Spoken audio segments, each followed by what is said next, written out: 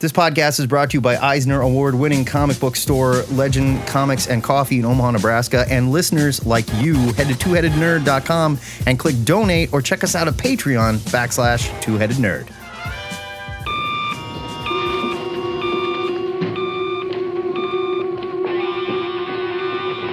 Yes? Ho, ho, ha, ha. Remember me, old chum? You jolly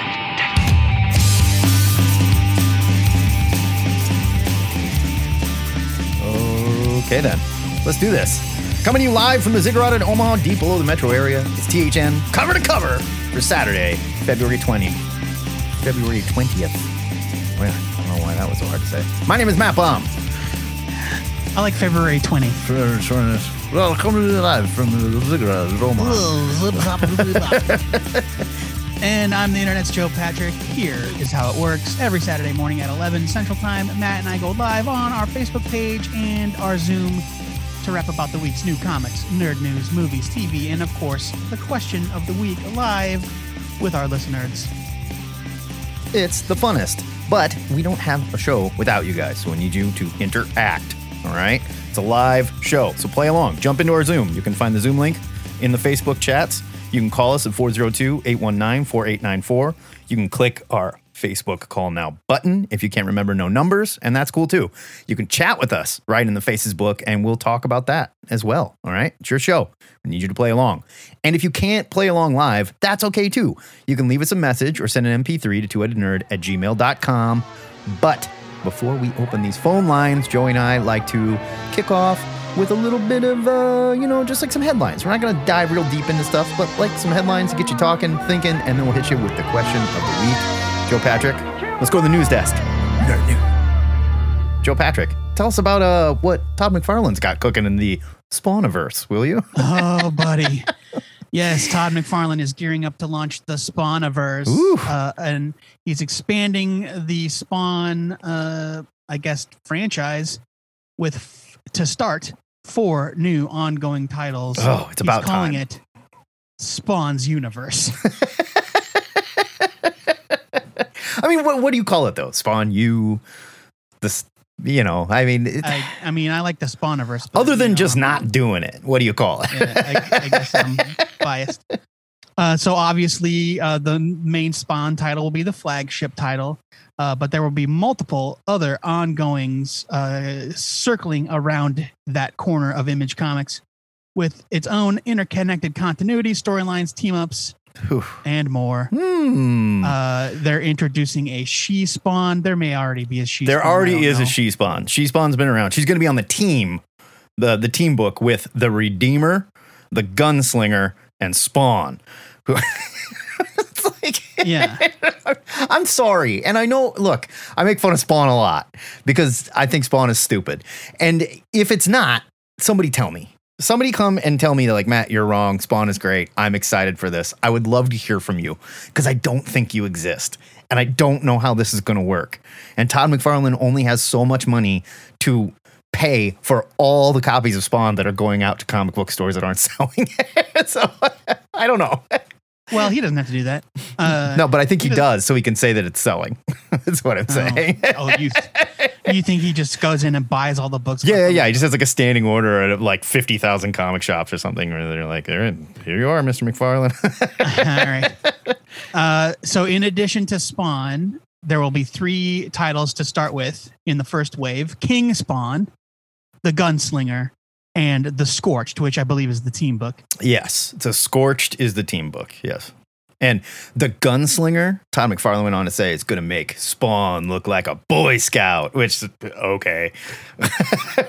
What does that mean? I'm pretty sure they showed a picture of the Gunslinger and it just looks like Spawn in a cowboy hat. Yeah, it's a bunch of they're all Spawns, if you will, except for the Redeemer, who's like, I think like an angel or something, or a fallen angel. I don't know. But like, he's got a cross on him and he's purple. I don't know. Yeah, weird. Yeah, if you want to talk about it, let's talk about it. Does anyone care about Spawn? Oh, wait, the purple guy with the cross, that's the Redeemer, isn't it? Yeah, that's what I just said. Oh, I thought we were talking about the Gunslinger. No, the Gunslinger looks like Spawn with guns and may or may not be Spawn. I don't know. All right.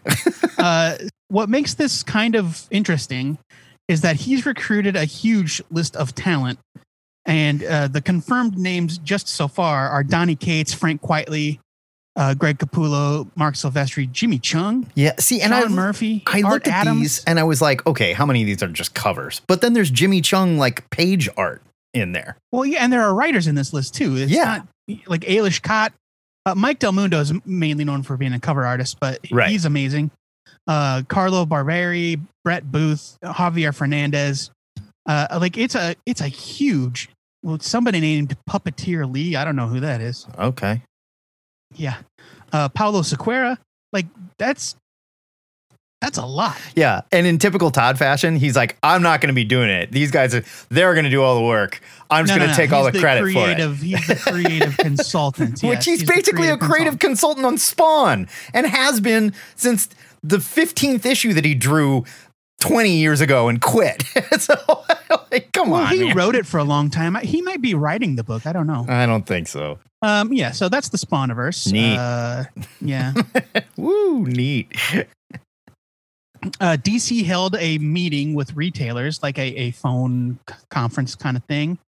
A virtual presentation is what they say, to comic book retailers at the annual Comics Pro event, A virtual And- extrusion, if you will. a virtual extrusion. And out of the blue, they announced 11 brand new titles that will be published in 2021. There's no follow-up yet about the details. However, here's the list. Deathstroke Incorporated, a tie-in to the Harley Quinn animated series, a Wonder Woman 80th anniversary title, Elseworld, Yeah. Which they're billing as one half of the new center of the DC Omniverse. yeah, which we knew. That was at the end of Metal. You know, they discovered those two new planets, and one they named the Elseworld. Oh, okay. There's DC Vampires, which is just a working title. Robin and Batman. That's a Good, because we're creative almost out of Batman books, so that's creative twist on the name. Joker, a puzzle box. Again, more Joker stuff. The Legend of Batman. Crush and Lobo. good. Barf. Nubia and the Amazons. That should be fun. Yeah. all right. And DC Middle Ages. Barf. Which I don't know. Yeah, that's right there. Marvel, what was it, 1706 or what was it? 1602. 1602, yes, because that was a Yeah, huge Marvel hit. 1706. You know. Initially, they said that some of these would kick off May 1st, but they Newsarama later confirmed that that was an error. I mean, some of these, all we have are titles. Yeah. Now they did say in the end, they were like, look, we were really excited. We're lean. We're mean. We've, yes, we've lost some people, but now we're a tighter, more managed group here at DC. And we're fully committed to putting out comics that we think kicked ass, like DC, The Three Jokers, Death Metal, and went on to list off everything that we have not liked at all about DC. In the past yeah, but couple they were years. huge sales successes. They were so huge that's sales what they're going successes, off of. and that's what worries me. So Yeah, the Joker War. Yeah. yeah. So I don't know. Some of these are bound to be good. It depends on the details and the creative teams. I have no interest in reading a book about Lobo and his daughter. No, not at all. And the only thing that worries me is just when and I get it, like you said, they were huge sales successes. But But I am super duper intrigued about this Elseworld book. Yeah. That'll be fun. And I think Nubia is a fun character, so that should be good. Yeah. Um, Other stuff to talk about. Gina Carano got the boot from The Mandalorian. Do you care? No. And the biggest news, the Snyder Cut Justice League trailer is here, and it features Jared Leto as an even scarier Joker. We've got to talk about this. I need to know your feelings. He's even more damaged than he was before. Yeah. Well, I think he removed his temporary tattoos. I don't think they're actually tattoos. I think It didn't look like he had the tattoos. he does not have on the his tattoos. face, at least. Yeah, it's not there. There was one on his neck too that's obviously not there. So maybe they were temp tattoos. Maybe he got them out of a claw machine or something. I don't know. And they wash off eventually. So I can respect that. Maybe they were henna. I don't know. yeah, they were all just henna. Right? Joe Patrick, before we open the phone lines here, reset this question of the week for the kids. This week's question is all about love stories. It was submitted by Ryan Hebrews Mount. He wants to talk about your favorite comic book love stories and storylines. And Couples, he lovers. tossed He tossed a challenge to the THN historian, which I know that we were going to leave out because we thought Jason didn't have time. But the challenge was However, answered. The challenge was answered. Yeah, I love it. Yeah. All right, let's get to this. Let's, I believe first in was Mr. Jeffrey Ketchum, so I'm going to ask to unmute him and see how he's doing. Jeffrey, how are you today, sir? I'm good. Good. What do you want to rap about, buddy? What are we talking about? Let's get into it. Let's do the answer of the week. Let's do the answer of the week. So, I want to link it into the lake house like I do. Sure. So not so much a favorite couple, but a new couple that I didn't know I needed. And it's also kind of my annual bringing up of Kelly Thompson because I'm in love with her as a writer. But I did not know I needed a couple of Deadpool and Elsa Bloodstone. I didn't know that was a couple. Yes. I did not know that was Kelly a thing. Thompson's newest run on Deadpool, not only did she make him the king of the monsters on Monster Island, which is Long Island. Monster Long Island. Yes. But yeah, I mean, automatically throws him into a conflict with Craven and hooks him up with Elsa Bloodstone. Which is just delightful. And it's in this long tradition of Kelly Thompson just taking characters that either I didn't care about or I haven't seen enough about and made me care about them, like Deadpool, for example. Fair enough. You know, I've not read any of her Deadpool. And it's not Kelly Thompson's fault. I very much enjoy Kelly Thompson's writing. I don't care about Deadpool. I don't. And I know that, like, I like the Deadpool movies. I'm not insane, but I don't care about Deadpool in comics anymore. I think one of the things that I like about her run on Deadpool is I've always found Deadpool to be oddly X-adjacent because obviously he was introduced in New Mutants. Sure. But she just takes him right out. In fact, there's actually the one, I think it's not even until like in the tens of, you know, and like past the 10th issue that they even bring up the X-Men, and it's this whole thing that he can't go to Krakoa. Well, because he's not a mutant. Yeah, he's not a mutant. He's like, he has super cancer, basically, is his power, right? And so he takes one of his monster subjects who is technically a mutant, and this monster's power is that he can take anything into his body. Ugh. So Deadpool just wears him and walks through a gate. I mean, that's pretty good. Yeah, that's clever. And then the X-Men show up and just annihilate him. And then it's this huge like argument. It's great, but it's just this one thing. It kind of addresses the mutant thing, and then it's done. It's over with. It's gone. And then we're back to now he's out there trying to cure Elsa of some like infection she got through the Bloodstone. Huh. Well, it's really good. That's what you get when you use other people's bloodstones. That's why you don't share bloodstones, you know, and that's why we need more bloodstone, you know, what do you call it? When you go and you get new needles? Awareness? No, but like when you go get new needles, like right. Yeah. A needle dispensary. Yeah. We need a bloodstone dispensary. We need bloodstone exchange. We need to address the bloodstone problem as it is, not hide it or shame it. Yeah. Okay. So.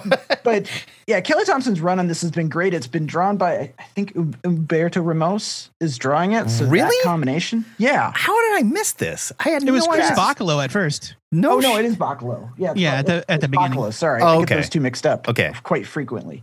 But I mean, it's just been a really fun. I don't want to say light, but just leaning into the wacky. But she gives Deadpool an odd amount of heart that I think others have tried, but she's doing really well. He's more self-aware about things. His whole he's got this imposter syndrome thing with the being the king of the monsters, and he's really worried about living up to his subjects. But the Lake House has been really kind of ramping up a little bit. I was down on things for a little while, but all the stories have been really fun. Well, real quick, you brought up Deadpool with a heart, and I think that's one of the biggest problems I've had is Deadpool as a character in the comics has just gone full Bugs Bunny for so long that I just stopped caring. It was just like wackadoo, great. But Joe Casey, when he wrote Deadpool back in the day, it was still funny, laugh out loud funny, wackiness, but it had a ton of heart. And that's what I miss from that character. So maybe I need to read this Kelly Thompson Deadpool because it's just making him, a Marx brother is fun for an issue or maybe two, but I'm not going to sit down and read 30 issues of that, let alone 100 issues of it. My God. what I like is that he vacillates between the Marx brother and then it immediately almost becomes self-referential.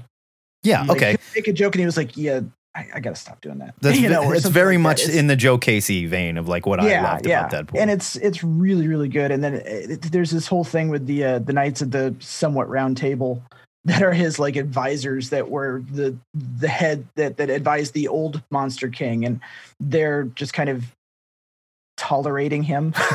All right. I'm going to read it. You sold me on it. I'm into it. Yeah. And Yeah, then, I really liked the first few issues. Of course, I fell behind like I do with everything, but I really want to still like Spider-Man, but I can't even follow the book. Like, yeah. like I don't give a even shit about what's going on in Even the Spider-Man right numbering now. has gotten stupid. Yeah. Like I this agree. last race thing with like 51 point what? Like I can't figure out which issue I read last. I mean, like point one Seriously, issues are even with nothing the app. new, but we don't need them anymore because they're dumb and they don't make sense in your filing and where they go, and Right. how you look for them in the back issue bin, and why is it a point one and not just another issue or a one shot or whatever. And like, yeah, I did not care about the Sin Eater I crap guess and like, my stance on the decimal issues is that I'd rather it be treated like an issue of the regular series right. than a tie-in that needs to be somehow filed differently. Yeah, just do a double size. I don't care. Oh man, Right. it's issue 912, whatever. It's double sized. Here's your Make it point one issue in it's the no back. different than a 1/2 or a 0 issue. I mean, I it's suppose. fine. I just don't understand it. And I mean, and it's It's seriously like adding credence to my belief that the only Spider-Man book we need is Miles Morales, because that's the only one that's any good right now. Yeah, I am excited for the new Joe Kelly Spider-Man book, which was announced 1,000 years ago. it was like Wow. 3 years ago, right? It was announced. Pandemic stuff. So it was announced Right. like last year sometime. Nonstop Spider-Man is the name of it, which is not Terrible a great name. Terrible name. but It literally is that stops the at one the that- end of every issue. Literally, like you get to the last page and that book Right. stops. There you go. Taskmaster just hit the Lake House, so the first issue came out this week for us. It was fun. good. Taskmaster is fun. That book is better than it has any right to be. Yeah. And I think it also does something interesting, which was for the first time, the new quote unquote new Nick Fury, the MCU version Nick Fury, felt like MCU Nick Fury, or it felt like Marvel Yeah. Nick Fury. I agree. I totally agree. Taskmaster's not taking himself too seriously, which is good Right. because let's be honest, the Taskmaster is a super lame villain. I love he the is. Taskmaster. I like the same way I love MODOK. You know, I love that. I love that opening at the golf course with him versus Totally versus Bullseye. yeah, and like, well, Bullseye was like coaching the mobster guy, Yeah. and he's coaching. I can't remember who it is, and Yeah. the mobster guy's like, "What I even hire you for?" And he's like, "I can't hit the ball for you." I love the idea that Taskmaster and Bullseye would have this kind of bizarre, Sure. shit talking rivalry. Yeah. It's awesome. Not to mention, like, they do shit like this on the side for money. oh yeah. It's great. I mean, they got to eat, you can't always just be bullseyeing people. Sometimes you got to do the little stuff too. Exactly. Yeah. So that's been a lot of fun. But yeah, when it came to famous couples, I was going to just annoy you, Matt, and say Mr. and Mrs. X, but Rogue and Gambit. friggin' Gambit. Yeah. because it is also still, yeah. So, I'm going to go ahead and let you go because I think you got a request from Ryan Mount. Yep. He's got to get in and out. So let's unmute Ryan Mount here. It's good to talk to you though, Jeff. See you, JD. Talk to you later. Ryan, I'm letting you jump the line this one time. It's not happening again. All right. So we get to we take the silk rope off, we push back all the nerds, and we let Ryan through, and then we just clamp it back down. Yeah, we only let in the sexy ones. Yeah, that's right. What's going on, good looking? Not much. I figured it was my question of the week, so I better call in. Yeah. And, beg for, give me 3 minutes. So that's what I got. All right, let's do it. So I don't have an answer for the couple, but I did want to just talk about romance comics. Sure. Either of you guys read any of them? Not really. Have you read them in the past? No. I mean, some like not the old ones. I've There's- never really read any of the old ones. There's going to come a day when I force Joe to do a Cosmic Longbox Romance Edition and we dig into like the real crap. Like we get deep in it, like secret mystery, house of love mystery, like that crap. Well, I like the Forbidden Love of the Dark Mansion. I think it was like 5 before it became like just like the Dark Mansion series from DC. Those are actually really good. They're like gothic horror tales from the 70s. I mean, the exact kind of schlock that you'd love. Right. This is back when they were like, well, we know kids love ghost stories, and we got these other kids that love romance stories, but what if we get them reading one book? You know? Why? and it sold terribly. Which is why they dumped the romance. Turned out to be a terrible idea. I will say, if anybody is interested, you could skip most of the 50s ones unless you do want to read the Kirby ones. They're not good, though. They are clearly written by an old guy who doesn't understand anything. So I think those are called like the Crestwood Chronicles. And it's like one of the few that are available digitally. So like that's one of the issues with a lot of romance comics. Almost none of them are available digitally. So it's long box diving for sure. But if you do get in the 70s stuff, you can find. And I don't know why I like them. You pick them up. It's like a 5-page story. You're done with it. You don't have to think about it. You're not like, oh gosh, when's the God of Death coming in? Right. Yeah. Like, ooh, what's that going to do to the mirror universe on the other side of the black hole? You know, like, don't worry about it. That's not happening. So they're just not in love anymore. You know. So yeah, I threatened to come on Talk Romance Comics. I do recommend everyone go in long box, pick up a couple. It's a bunch of dudes get on here and we just talk about like superheroes fighting stuff. Right. Well, that's how we mask our feelings. What do you want to talk about? How you actually feel? No, come on. Yeah. But even if you go back and like I just got done reading the Jack Kirby book, and he talks about like he's like, well, those are selling, so we got to jump on them. Yeah, it's I like to know what was popular at the time and kind of see the progression of everything. If you read that Tom Scioli, Jack Kirby, the life of the King of Comics, I think it was the life of Jack. The life and time of the King of Comics. They definitely show a part where he's just like he's writing like 11 DC books, and like some of them he just does not even think about, or he's just like, there you go, they fall in love, one of them dies, it's really sad at the end. Okay, back to the Western one. In the Western one, the Indian's being a jerk and the cowboy has to show up. The cowboy realizes the Indian isn't that bad. Done. Anyway, next. It's great. Ryan, it's good to talk to you always, buddy. I'm gonna let you get back to the Munchkins. You cut in front of line of Frank Cirillo, and we're gonna hear about it now. His check's in the mail. We are gonna hear about it now. Frank, get on in Thanks, here. Ryan. Let's talk, buddy. How are you today? Hey guys, I'm good. I wanted to talk about, I don't know what I wanted to talk about. I just like to talk. Can we talk about WandaVision? Can we talk about that We for a can minute? definitely talk about WandaVision. Holy friggin' crap. We have a bad guy. Moly. It only took 8 episodes and we finally have a bad guy. 7 episodes. Well, I think everybody really like kind of knew who it was going to be anyway. It was like everyone was like, "Oh, it's Agatha Harkness." And I'm going to be honest. I'm going to reveal some stuff about me.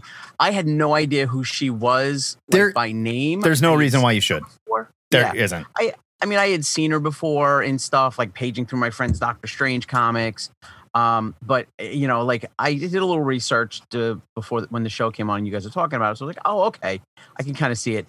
I really love the whole, the sequence at the end where they just show her through every one of her iterations, like behind the scenes. And it was, but now who is, like everyone keeps talking. So I don't know if I buy the Mephisto thing now, but is there going to be another darker element to this? Well, we know. So real quick, Agatha Harkness. Joe, you want to reset this? Just give us a brief 30-second one sheet on Agatha Harkness. Well, I don't know a ton of her history, but all I know of her is that she was a mentor to Wanda. As Wanda started to learn sorcery. And as she started to expand beyond her mutant powers into learning real magic. Right. And so she wasn't a villain per se. She was like Franklin's babysitter for a while, right? For the Fantastic Four. Something like that. Yeah, I believe that's true. Yeah, like go on adventures to be like, Agatha, can you watch Franklin? She'd be like, yeah, sure. Was that when John Byrne was drawing it? Might have been even later on. Yeah, it might have been a little later than that. Because I remember I used to read the FF when Byrne was drawing it. After that, I think it was after that, because then like it was revealed that Agatha Harkness had been like around for thousands of years. Like, well, yeah, you know, she's an ancient witch. I think she at the very least dates back to like the Salem. Way back before that. She was there when Atlantis sank. I just read up on it. Oh, wow. Okay. So she was there when Atlantis sank. She's been around forever. She is a witch, but wasn't always evil. She had a kid named Nicholas Scratch, who is evil, and turned out later to be Mephisto, even though she did not give birth to Mephisto. So that's a little, you know, I don't know. But she is definitely tied to Mephisto. No question. Okay. She is... definitely tied to dark magic, like really bad, evil, dark magic. There were a couple of things where in the Latin Halloween episode with the two kids with the alternate version of Quicksilver, where he's talking about, you know, go run demon spawn, you know, go demon spawn, release hell, something. Yeah. So like that either that is a huge clue or that is a huge misdirection. I think it's a clue. I think it's a clue. I think it's a clue. It's just so obvious, though. I think Nicholas Scratch is not Mephisto. Was he working with Mephisto, or did he turn? I thought he turned out to be Mephisto at one point. No, he worked with Dormammu. Oh boy.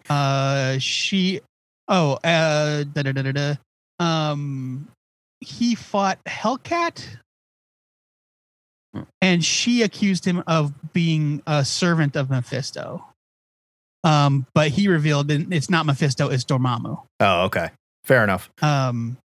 Evil. You know, Dormammu. Yeah. Dormammu also evil.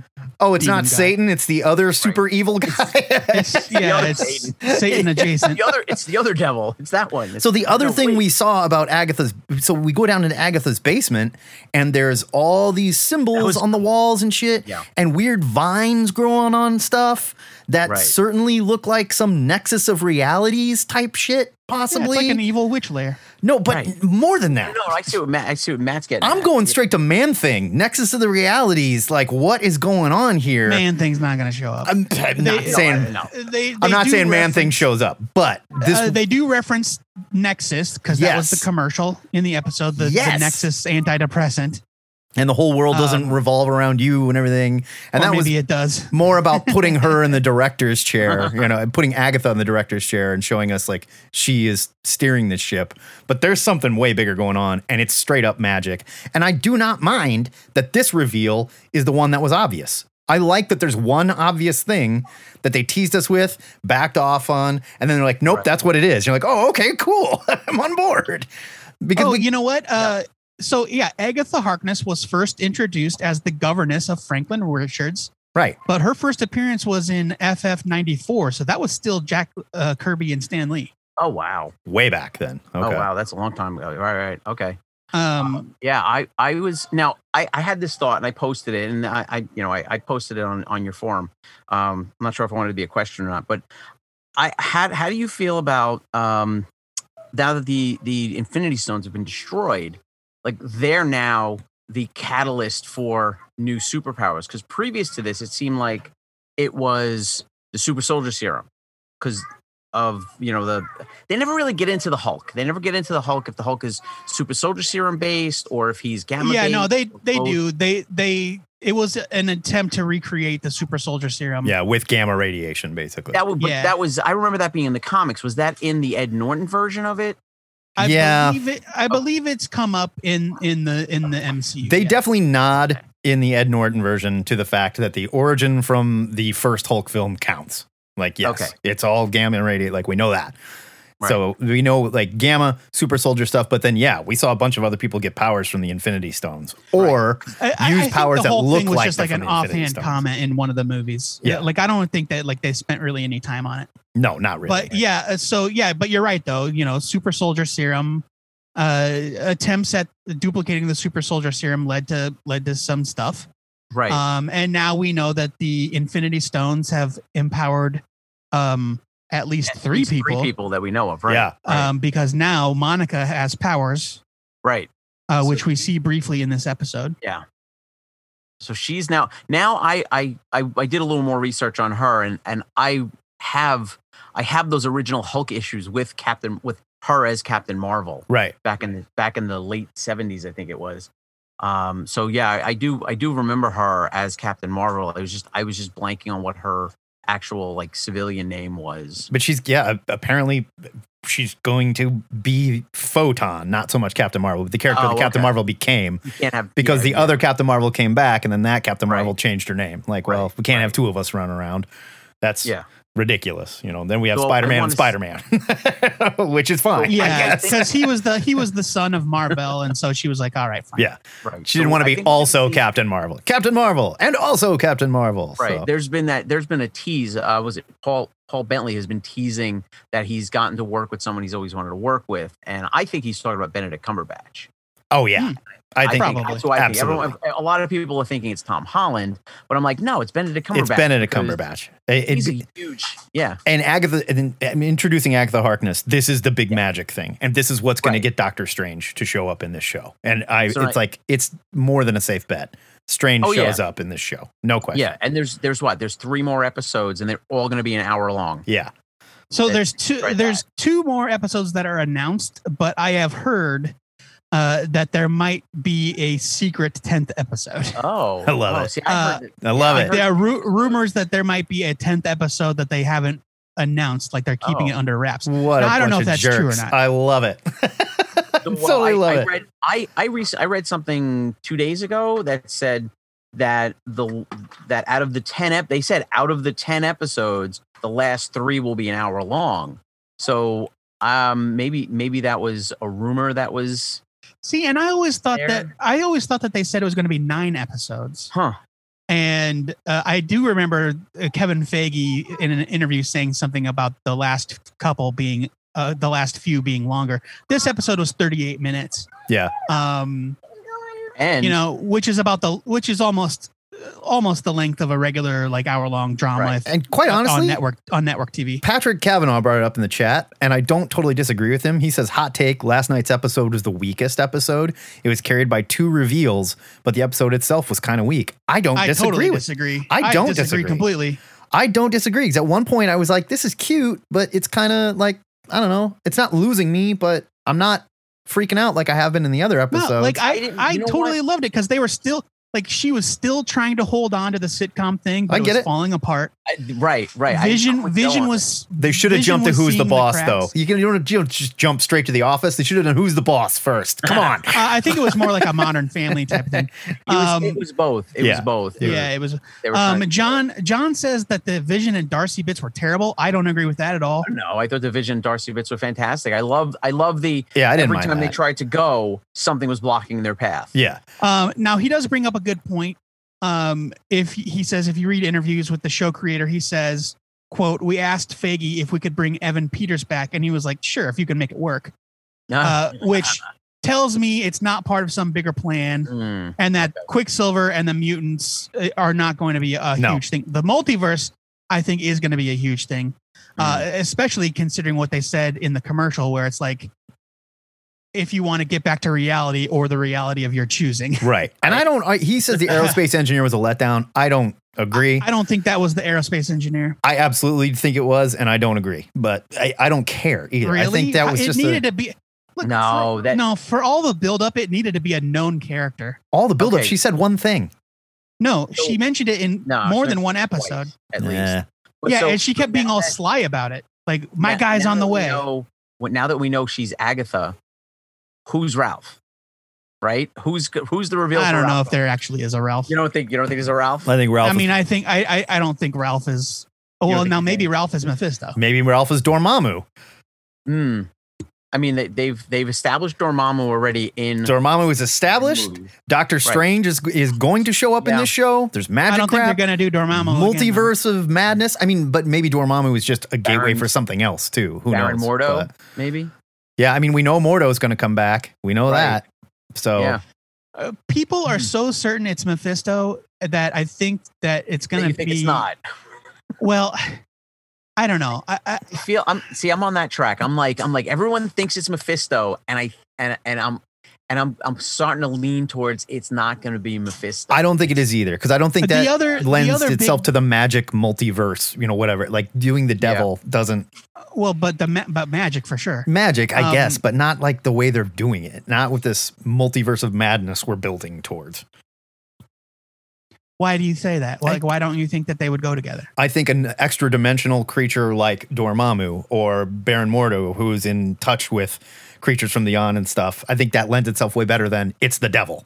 You mean an other dimensional alien, creature, like evil a guy from overlord? hell? I mean, I suppose, but it's like our hell, you know. I don't buy it. I don't think they're going to go that route. I just don't think they will. The other big name that's getting tossed around is Nightmare. Which I think could make sense. And also Nightmare is a big time Doctor Strange villain. Yeah, that's true. But Wanda's past, especially with the kids, is explicitly tied to Mephisto. Absolutely. So I think it's going to be Mephisto. We've got 2 episodes left, maybe 3. I don't know. I'm not taking that bet off the board. I'm not taking it off the board. I'm just saying I'm not betting on it. That's all I'm saying. Like we don't know that exploring the multiverse, getting to the multiverse is Mephisto's goal. Right.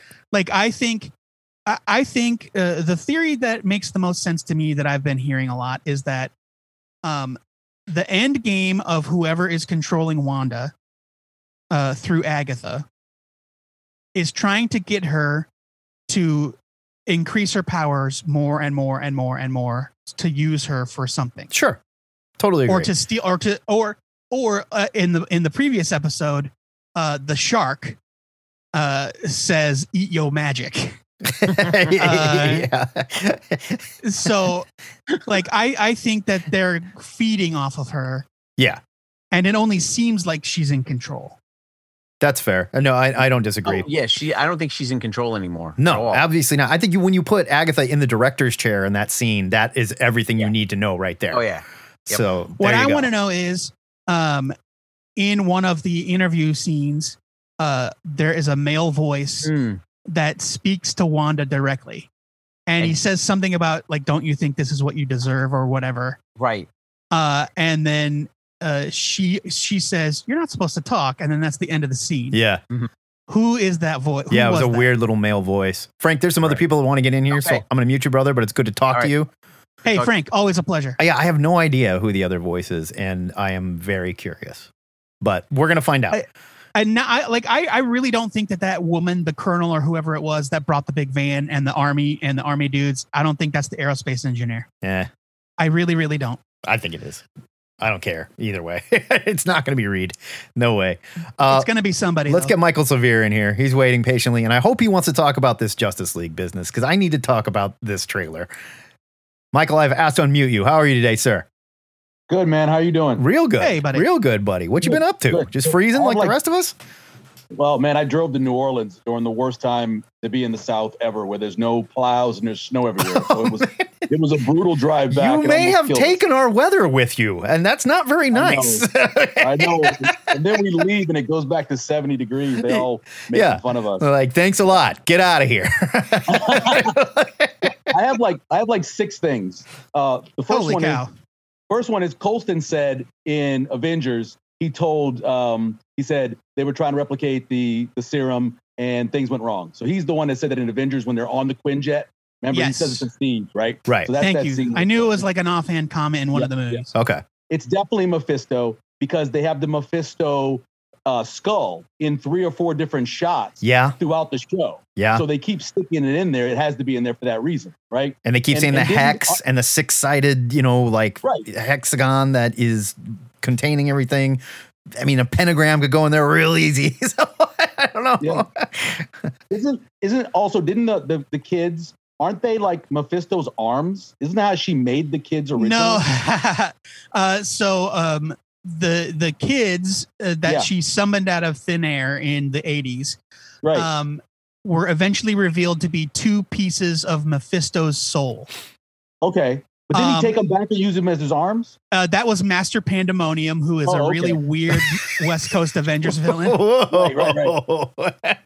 And yes, he had the 2 little baby arms. Right. There's that very famous cover where he's like freaking out and he's got the babies on the ends of his arms. Oh yes, I totally remember this now.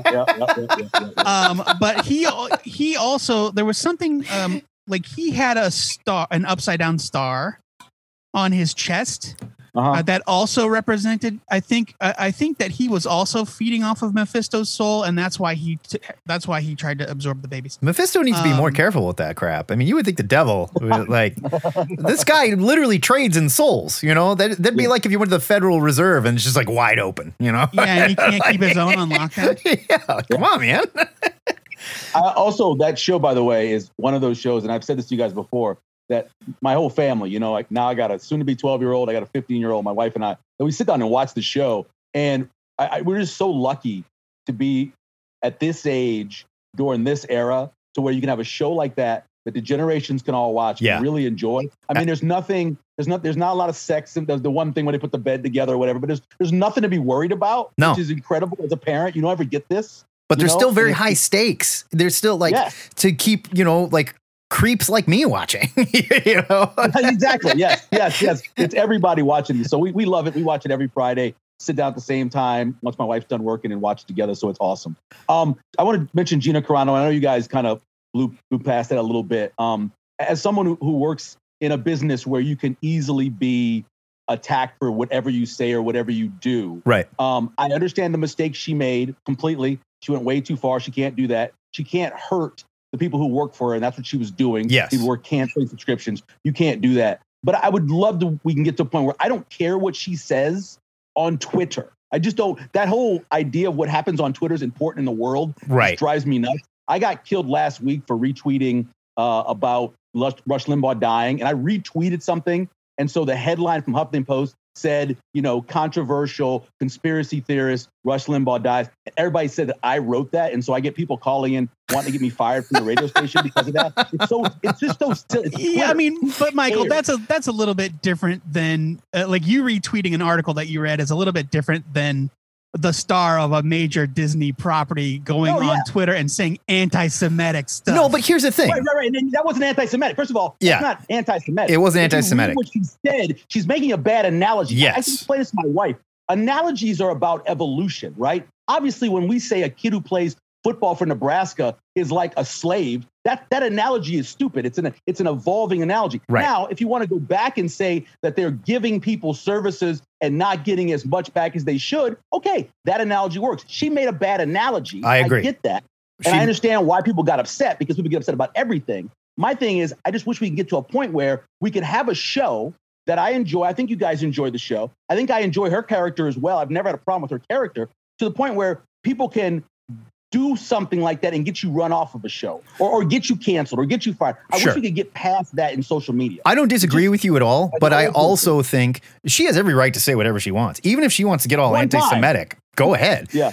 I agree. She made a bad analogy, and I don't think it was directly anti-Semitic. But in doing so, Disney also has the right to say, well, we don't want that shit around, so you're fired. Right. You know, I mean, and ultimately that's what it comes down to is Disney. A bunch of people getting upset and saying, we don't like that. I mean, whatever.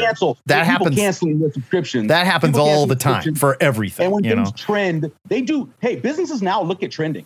They look at things that are trending. They look at impacts. They look at all those little analytics they have now. Oh, for sure. They really put a lot of value in that stuff, which is kind of weird. Again, I understand what happened. She's gone. Let her go live her life, do whatever she wants. Right. I just wish we could get past that stuff on social media. Also, I want to ask you guys: have you guys heard of Goon Squad before? Goon Squad. Heard of that? Goon Squad. No.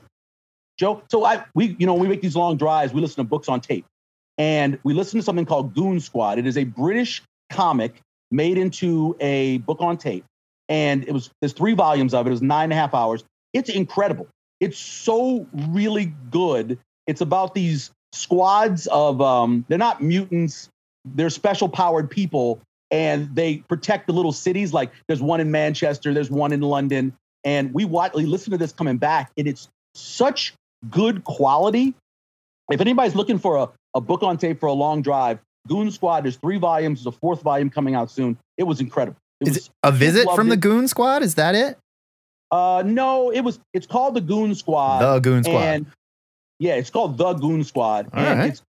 In the main ones that are protecting Manchester, there's a woman who has empathic powers. There's a guy who's like, he's not dead. He can't die. He's not a zombie, but he can't die. And then there's a guy who turns into like a werewolf. Okay. Those are the 3 characters. And you find out about all these different scenarios and things that have happened. They go back in time. I'm in. It's good. If you get a chance to listen to it or even read up on it. I read a little bit on the guy who wrote the comic.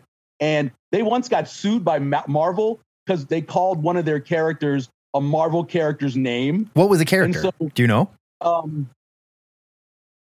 Oh my God! Because it's like it's really, one thing if it's like they mentioned. No, it was it was like it was like Captain Marvel. I mean, it was like a real name of a character. It wasn't a mistake. But it ended up making his comic more successful because they got press when Marvel sued them for it. So it's a very funny part of the story. There you go. So that was another thing. If you got a chance to listen to something like that or whatever, you're looking for something, it was really good. Goon Squad. We'll check and it one out. thing you mentioned about the that trailer. So you guys know Kevin Coogler, right? I worked with Kevin for a long time. Yeah. Kevin's one of the most pessimistic people at times that I know in my life, right? Oh, yeah, but that's his job. That's his job, right? There's not a lot of guys who like dislike the way DC has done their movies as much as Kevin.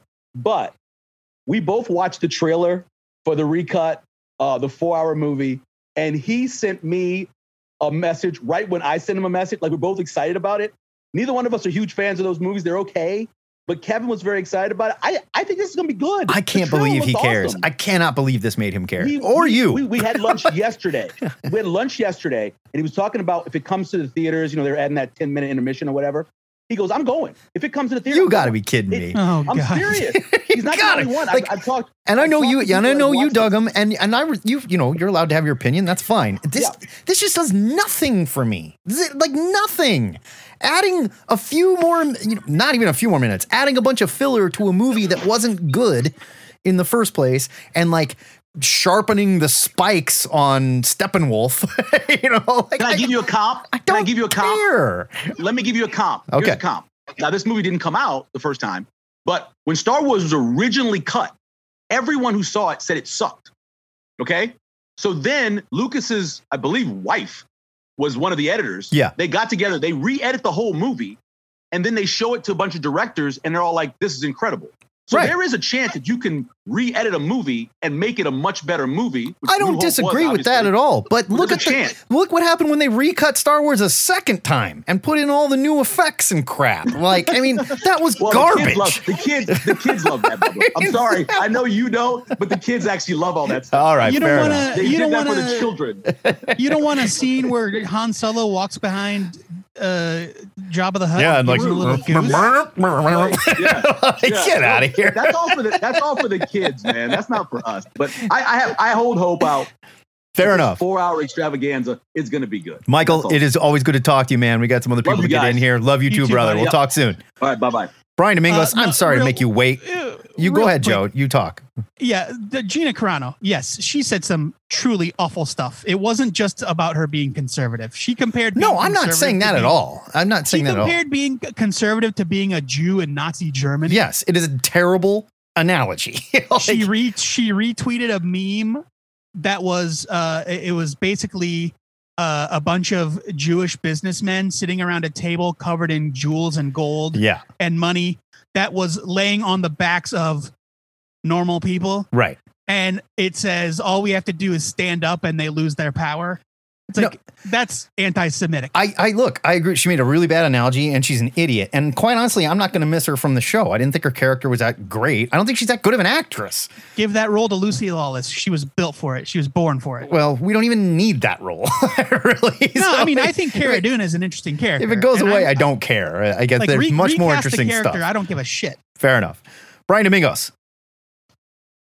Hey now, guys. There he is. Hey. How are we today, sir? Good. I'm putting up furniture today, so it's a whole thing. Well, that's fun. It is a whole thing. Oh my God, it's not measuring, and what a pain in the ass. We just painted, so I have to put up all my artwork again. The Gina Morano, whatever her name is, there's no room for anti-Semites in the world. So I totally agree. And her bad opinions, and she could do whatever she wants online. That's fine, but she doesn't, if she loses her job, then that's her freedom consequences. And the other side of it was does not mean freedom from consequences. She had been warned. This was not the first time. She was warned, and Disney came out and said, cool it on this shit, or you're going to get in trouble. And then she doubled down and she got fired. That's what happens. That would happen at any job. So it's not like Hollywood is different. That would literally happen if I did that at my current job. I mean, the difference is that if you get fired from Flywheel, you don't get to make a movie with Ben Shapiro. No, I mean, that's absolutely true. You're not that lucky. Right. Well, and the other side of it is the conservative thing. No, somebody put out a tweet. I can't remember the comedian put out the tweet. But it was like just framing the situation. And they're like, quote, "Oh my God, I just got fired for my conservative views." And then like someone else talking like, "Oh, really? You got fired because you believe in lower taxes?" "No, not those small vieus." Government. "Oh, you got fired because you believe in small government?" "No, not those views." Fiscal conservatism. The other ones. Which is great. Yeah, so no one tells on themselves faster than conservatives. Right. Like, can you believe my conservative values? It's like by labeling it that's not helpful. No, I mean I appreciate her telling us, like, at least it's good not to know who not to pay attention to. Sure. But yeah, it was not the first time she did this, and I'm not caught up on Mandalorian by any means, but she's not good. And she was terrible in Deadpool, and Hollywood's fascination with putting MMA athletes in movies, I will never understand. Especially except Dave Bautista. He's awesome. Time out. He's not MMA. Stop that. I was just going to say. He's a wrestler. I know. Wrestlers can act. Put wrestlers in movies. They can act. Some of them can act. Some of them can act. There are some that are very bad. But there's plenty that can. Wrestlers can pretend. Some wrestlers can act. Yes. And I mean, I've seen them even, the big stars are like, Hulk Hogan was the biggest wrestler on the planet. He is not a good actor. No. Oh, no. His movies are awful. But Hulk Hogan was one character. That's, that was just it. He was one character. Dave Bautista can do all manner of crap. He's great. The Rock? Oh, my God. Well, The Rock is just The Rock. Let's be honest. But he's great. Look, I love The Rock. I think John Cena has a lot of charm as well. Even though he's not really a great actor. John Cena is proving that he can act. John Cena is doing a good job. Look, nothing against him. Real quick about Gina Carano. John in the chat says conservatives should stop whining about situations like this because it's literally the free market deciding what they will and will not take. Yeah, that's the other side of this. Don't give me your First Amendment crap because you guys want to trash the First Amendment every chance you get when it offends your religious beliefs. But the second that it's turned on you, oh no! Okay, what's the problem? The free market decided, guys. Yeah, there you go. Yeah. That's how it should be. It's not worth it for Disney to employ her, and I agree. Right. Speaking of employable, Zack Snyder. There's a new Justice League movie coming out. Yes. I'm not saying I'm not going to watch it. I'm going to watch it, but they're billing it as the next Watchmen, more or less.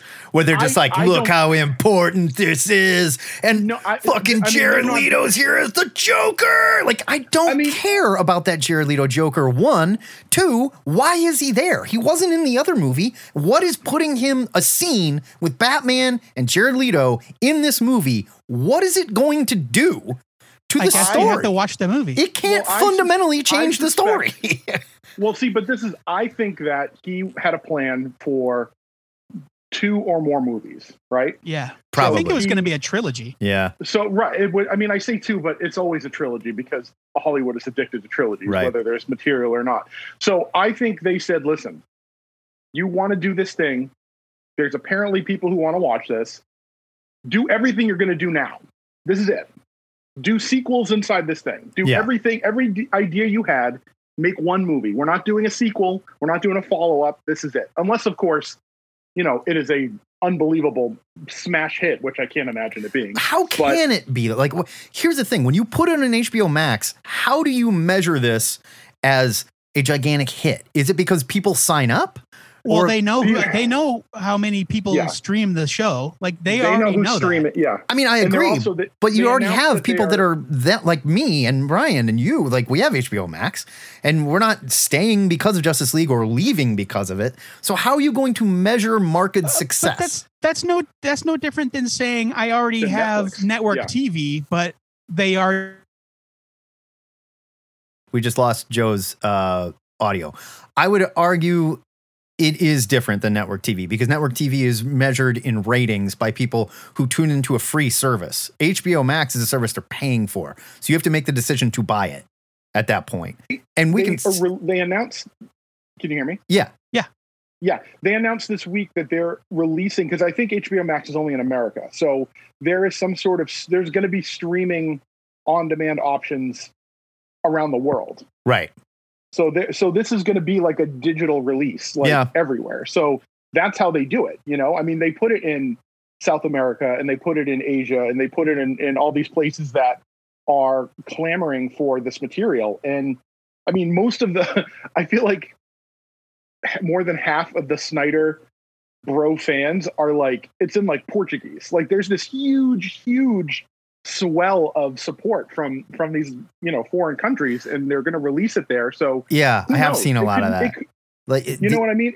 It could make them they could make them $1 billion that way.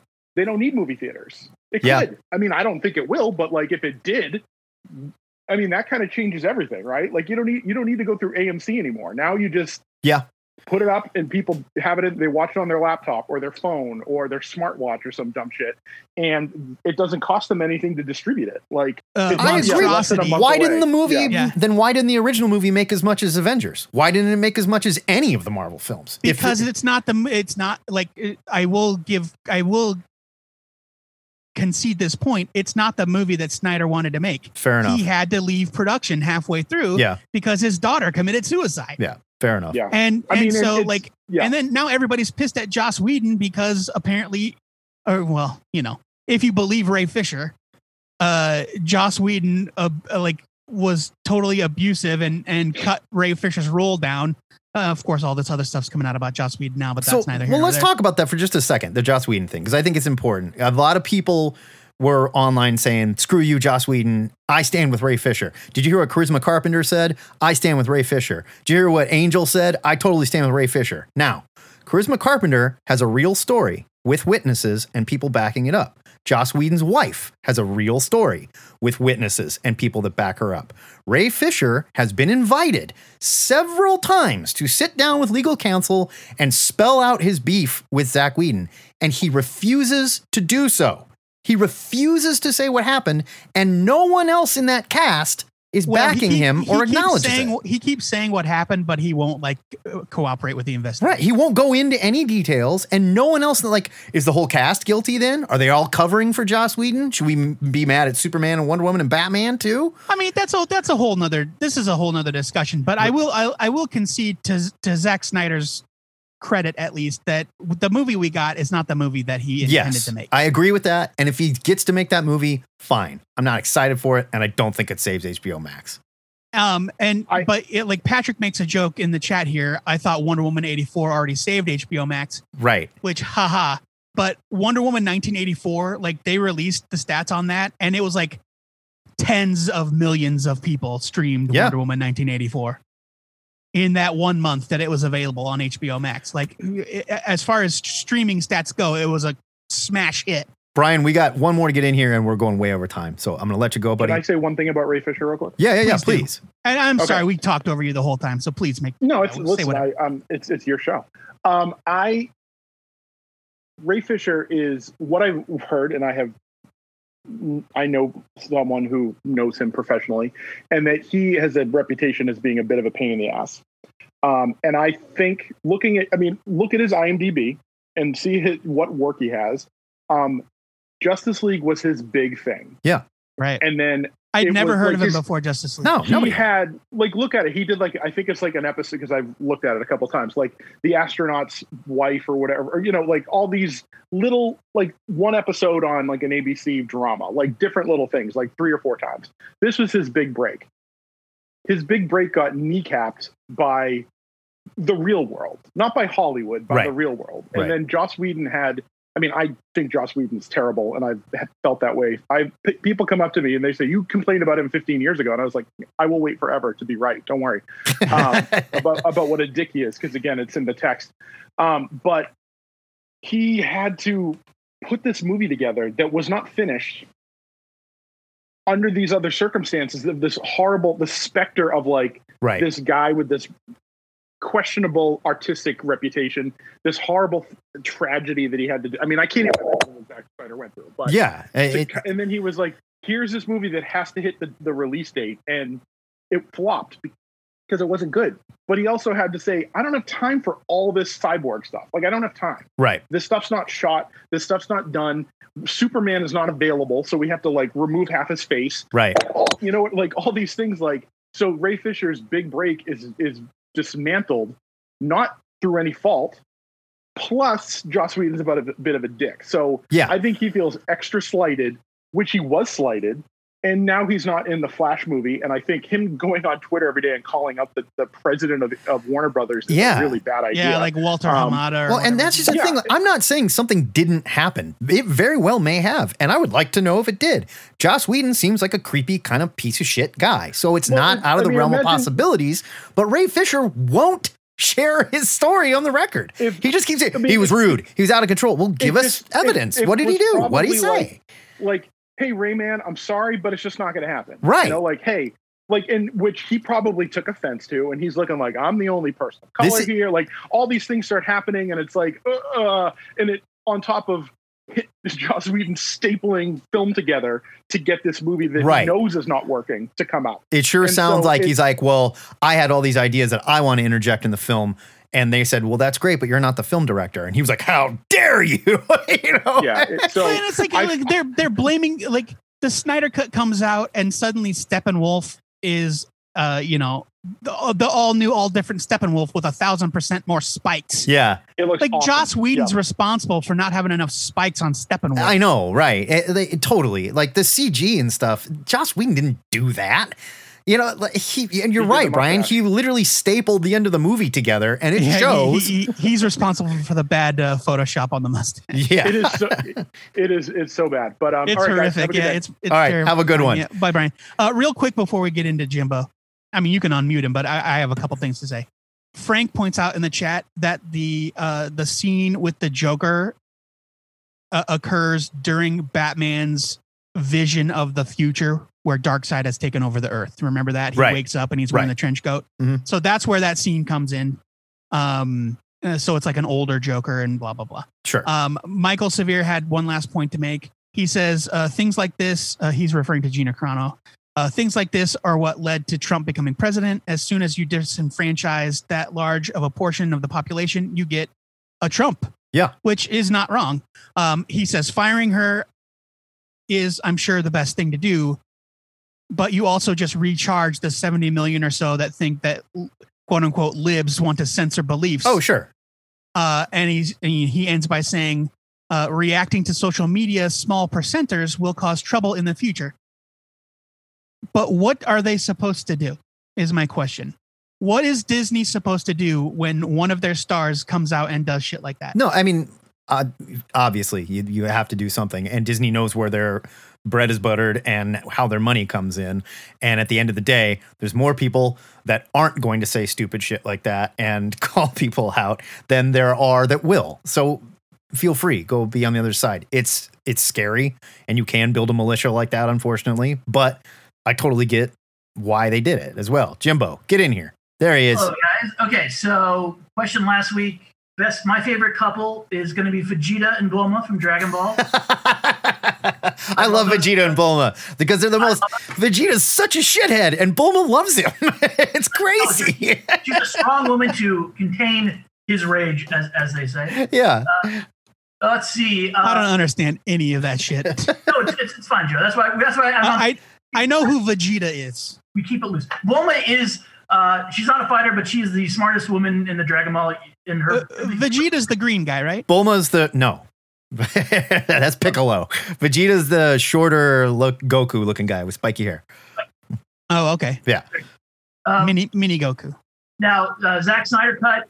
I'm all in. Give that me pumped in my veins. It's on HBO Max. It's all yours. It's whatever. One other thing, Mortal Kombat trailer for the new movie coming out in April. It is awesome. I fucking can't wait, dude. Okay. That movie looks so stupid. Let's talk about Mortal Kombat for a second, because first of all, I think we can all agree, like, there are no good video game movies. There just aren't. Correct. Right?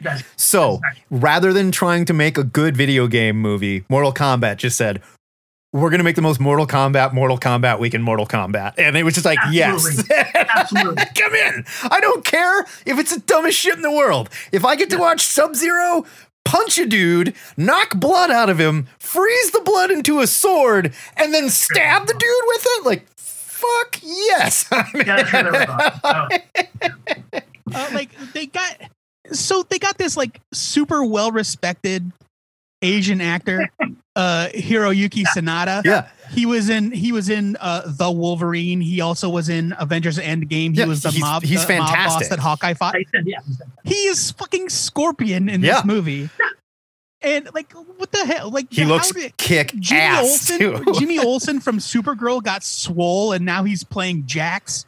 Yeah, and we see in the Red Band trailer we got to see Sub-Zero rip Jax's arms off, and that's how he gets cyborg arms, which is not canon, by the way. So there is controversy. Johnny Cage is not in this movie. All right, so there's the point of view character, who's a brand new character. Brand new. Cole Young is his name. I've seen some rumors that he might actually adopt the role of Johnny Cage, but dumb. I don't know. That's dumb. That's stupid. Yeah, it's weird. Yeah. That's funny. I don't know. I mean, like, it's going to be ridiculous. The trailer looks like it's going to be exactly what it needs to be. And like, I started watching the Monster Hunter movie the other day because I'm like, all right, whatever. It's a guy that did all the Resident Evil games. I'm in. Let's do it. You know, it's terrible. And it had Mila Jovovich. And it's just, they definitely lean into the game, but they lean into it like so much so that it reminded me of the things I didn't care about the game, like spending an hour and a half in a pause menu trying to match all my armor to fight a certain thing, and then like, oh, can't go do that yet. I got to go eat first, and the cats are gonna cook me dinner. It's not good. Mortal Kombat looks like they're not screwing around. They're just let's just go. I will say this. I know that they can't do it. There's no way they could have done it. But when Raiden lifts his head up and you see his face under his hat and it wasn't Christopher Lambert. Exactly, yeah. I was like, Highlander is my Raiden. Yeah. But also, like, look, man, just use that Mortal Kombat techno theme from the 90s. Just do it. Just put it in it'll there. pop up. I guarantee it pops up somewhere. Yeah, you can't not do it. It's going to pop up. Oh, Justin Fletcher says they actually used a slowed down version of the Mortal Kombat techno music. Yeah, you have to. Excellent. That's good news. I didn't catch that. Remember back in the day, we used to scream like any video game. Mortal Kombat. We'd be like, Eliminator Boat Duel, or whatever. Just like, chase the chuck wagon. No, I'm totally in. I can't wait for the Mortal Kombat. Yeah, that is the schlock that I'm excited to see on HBO Max. That trailer made me so happy. Yeah, I was like, God, I don't even like Mortal Kombat. No, it's not even. Game. Mortal Kombat became a good fighting game later on. It started a terrible fighting game that just happened to be really violent. And that's why kids were like, whoa, rip his head off. Like, it was nowhere near as fun as Street Fighter or Tekken. It was a bad game. But Street Fighter didn't have people pulling people's spines out of their body and stuff like that. So, right. But and there's no reason. We should have all watched that trailer and heard them do that very obvious fan service stuff, like Scorpion saying, "Get over here." Right. And Shao, what's the guy? Who's the big guy? The big boss guy? Goro, the four-armed guy? No, not Goro. The Shao Kahn. Yeah. Is saying finish him. Right. It's like, okay, like, come on. Right there, I should have been like, okay. But no, that trailer ended and I was like, I can't wait. That's Mortal Kombat staple, though. If you don't do that, fans are going to be like, wait a minute, what the hell? There was no finish him. There was no get over here. I want to see Liu Kang do a bicycle kick from one side of the screen to the other. Absolutely. Kicking before he gets to you. Or it's like before he gets to the dude. I'm all in. Just feed it right into my veins. Jimbo, good to talk to you, man. Good talking to you guys. Take care. Bye, buddy. Yeah, excited for Mortal Kombat. It's just because it just looks stupid and fun. And lean into it. I'm glad it's rated R. I'm glad it's super violent. That's what it should be. We're not selling this to kids anymore. We're selling it to adults who grew up with this crap. Yeah. Justin says those were real people doing those moves. It was motion capture. Yeah. It was a groundbreaking achievement in video game graphics because those were all like mo-capped actors. Yeah. And martial artists doing those. I mean, not the flying across the screen shit, but they were doing those martial arts moves. And that's what made that game so impressive. Yeah. They chose graphics over gameplay is what they did. Sure. So, which wasn't the first time, of course, and wasn't the last. I can understand the appeal of, the fighting game culture, but like for me as a gamer, like don't give me a game where I have to memorize a pattern of keystrokes to do anything. Well, you know what I mean? Like the special moves in Street Fighter make sense. Half circle punch button.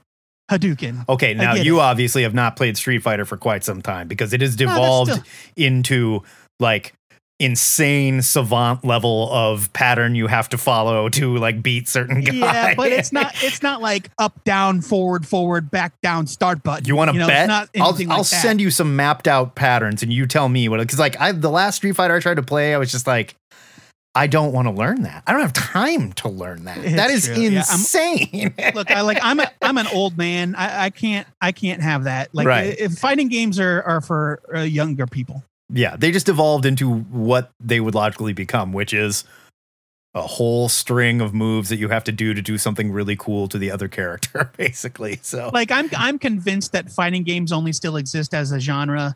Bolster esports, like Twitch streaming and competition gaming and that sort of thing. It's like casual fighting games. I don't think such a thing exists. I don't think there are casual fighting games anymore, unless you just want to button mash for a little bit and play something old like Mortal Kombat 1. So there you go. Miss Branch, get Peter Parker on the phone. Yes, Mr. Jameson. All right, it's voicemail time. Got one here from our boy Adam Crouch. Hey guys, this is Adam Crouch. Just want to throw out a quick Marvel movie theory, and this might be obvious and people might already talked about it. It was just something I was thinking about. You guys were talking about how much Spider-Man will have Andrew Garfield and Tobey Maguire in it, and I kind of have the theory. We know that WandaVision is supposed to then tie in with Doctor Strange and then Spider-Man 3. So my thought is that we might get Tobey Maguire as early as the end of Doctor Strange because we know that Sam Raimi is directing Doctor Strange too. It just seems like that would be the perfect opportunity to have kind of a reunion with them and have Sam Raimi bring Tobey Maguire into the MCU. But anyway, that was just a thought I had. I wasn't sure if anybody mentioned it. So enjoying the show, guys. Thanks. Bye. Adam, you son of a bitch. I hadn't thought of that at all.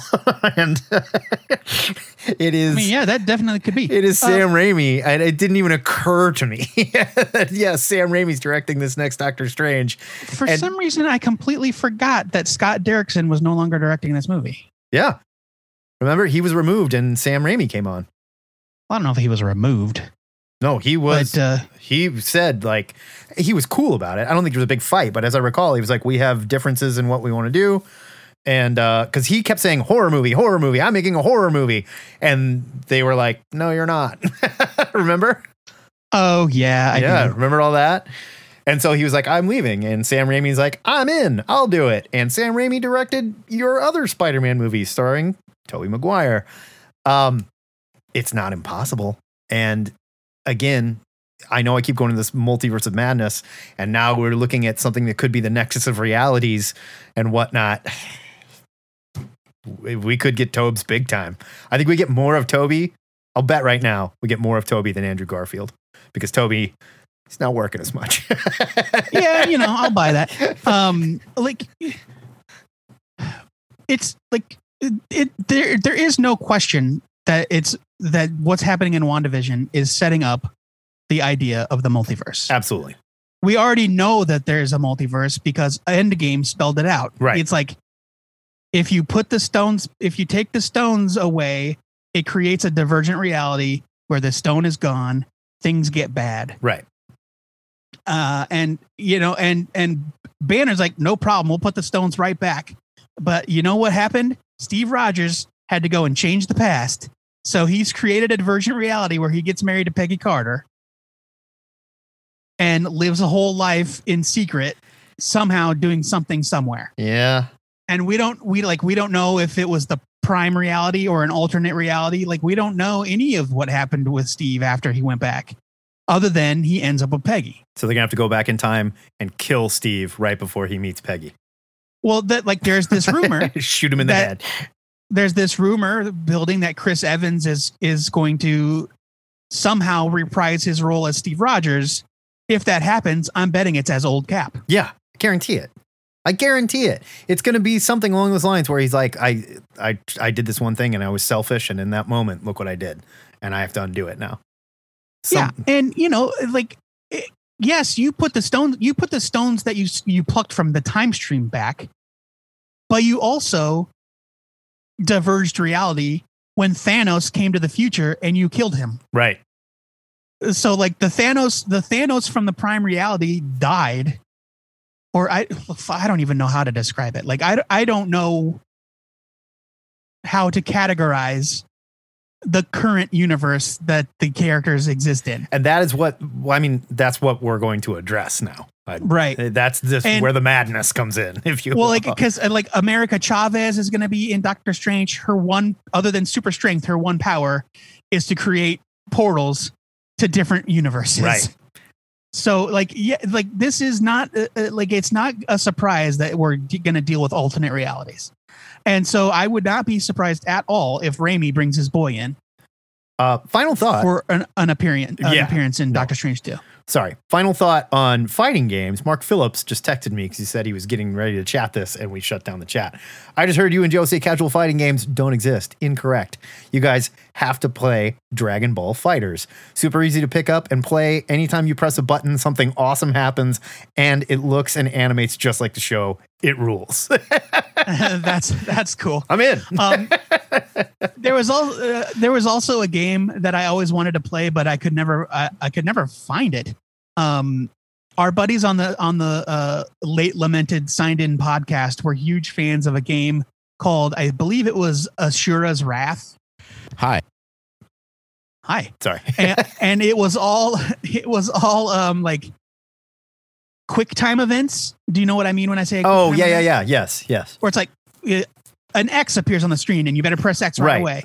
But like the scope of the battles was like galactic. It just kept getting it's like more and tap more triangle ridiculous. And the moon explodes.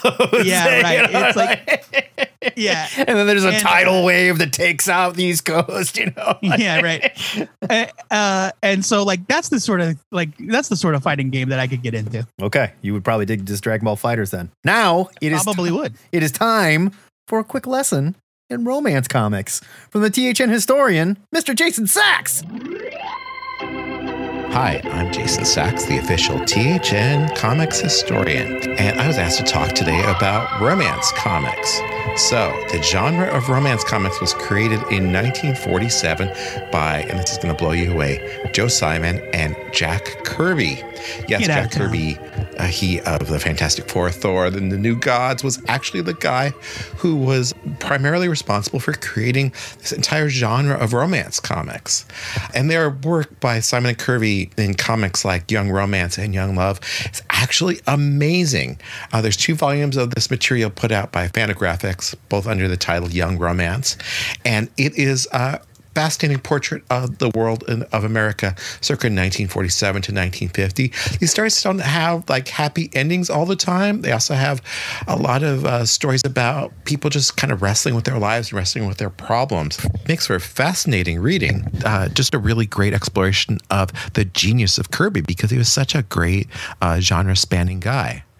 These comics were smash hits. So by 1950, there were something like 24 different publishers putting out romance comics, including EC Comics, Timely, which was eventually Marvel Comics, DC had a line of 4 or 5 romance comics during that time, including Young Love and Young Romance, which they had bought from the Simon and Kirby group. Those comics were, by the 1950s, the most popular comics sold in America, selling over 1 million copies per month and reaching a group of young girls who we don't even think of as reading comics these days, but at the time, they just found it to be perfect entertainment. For 10 cents, you could fall into 4 or 5 different stories about girls who they could identify falling in love and having interesting romances and adventures. It was a great way to imagine yourself as an adult. Yeah, I know this sounds very sexist and also very kind of old-fashioned, but remember, this is the world 60 years ago when there was nothing to really distract you as much from these kind of strange, what we see now as Eisenhower era mechanisms that were imposed upon society. And there were all kinds of different spin-offs from the genre. There was space romance, there was cowboy romance, there was some romance that was a little more harder edged, and some romance comics that were very, very plastic. The genre continued through the 1960s into the early 1970s. Both Marvel and DC continued putting out romance comics until the early 1970s. In fact, in Marvel's romance books, especially in the late 60s and very early 70s, those featured work by people like Jim Steranko, who did one great story for them, Gene Colan, and John Buscema, among many, many others. There's a number of sites online where you can find interesting information about that material. Of course, now that genre has pretty much died off. You can't really find romance except in a very kind of ironic way. But, you expect that too because, the world has moved on from romance novels in general. See, I've always felt like there's room for this sort of genre of romance books. The Harlequin romances obviously still continue to sell well. People are reading this stuff online, and women are reading this stuff online more than ever before. It seems like there would be a place for a comics line that would explore this material. Actually was an attempt to launch a Harlequin comics in the early 1990s, but never took off. I've always felt like it's an untapped genre. You got to do something a lot more sophisticated than what was produced in the 1960s and 70s in order to get people to read your comics. But on the other hand, why shouldn't comics be a good place for people to experience a great rom-com sort of thing? Anyway, there's your history and a bit of editorialization. Hope you guys are enjoying yourself. Talk to you later. There actually is a place to go and read romance novels, and it has a massive following, and there is a ton of them, and it is manga.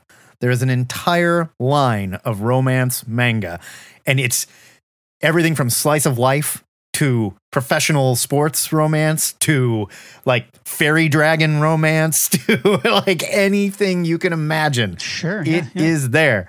And just like Jason was saying, some of it gets a little harder edged and some of it's cute. So, it just depends what you're into. But I mean, to his point, like in the American market, the interest in that sort of thing died off, but right.